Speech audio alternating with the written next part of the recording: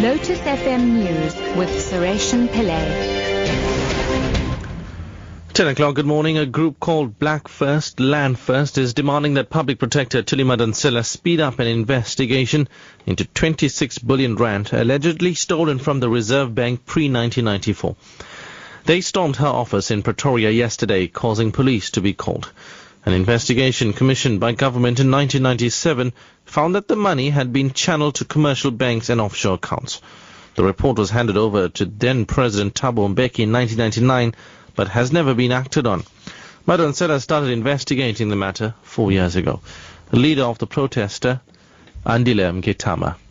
Where is the 26 billion? Why are you protecting white capital? This is unfortunate that an institution which has got such big reputation, such as the Public Protector, is failing to protect the public.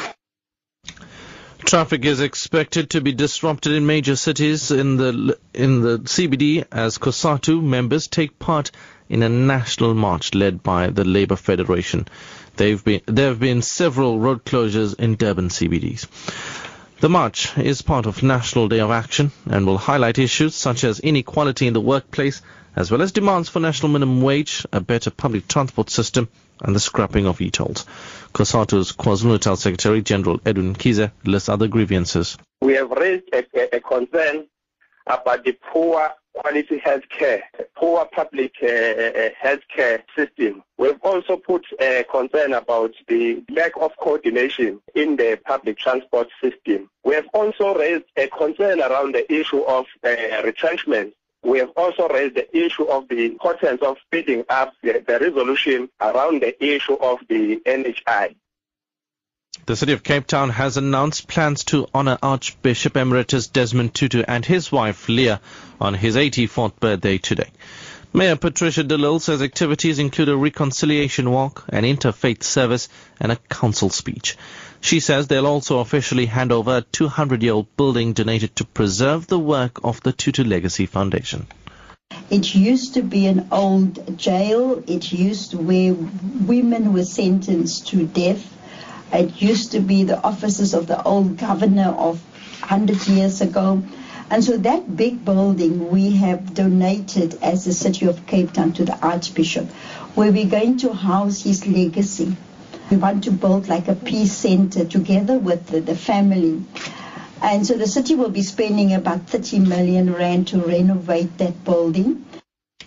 And finally, the glitz, glamour and magic of Bollywood has come to Johannesburg with the staging of the international Indian hit production Blame It on Bollywood at the Teatro at Monte Casino this week.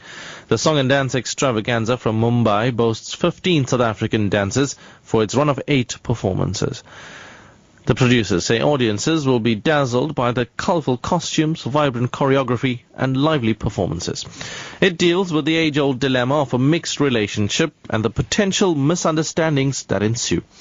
Writer-director Bharat Dabdolakar's comical feast tells the story of two lovebirds from different religious backgrounds who want to get married and who wants a big fat Bollywood-style wedding.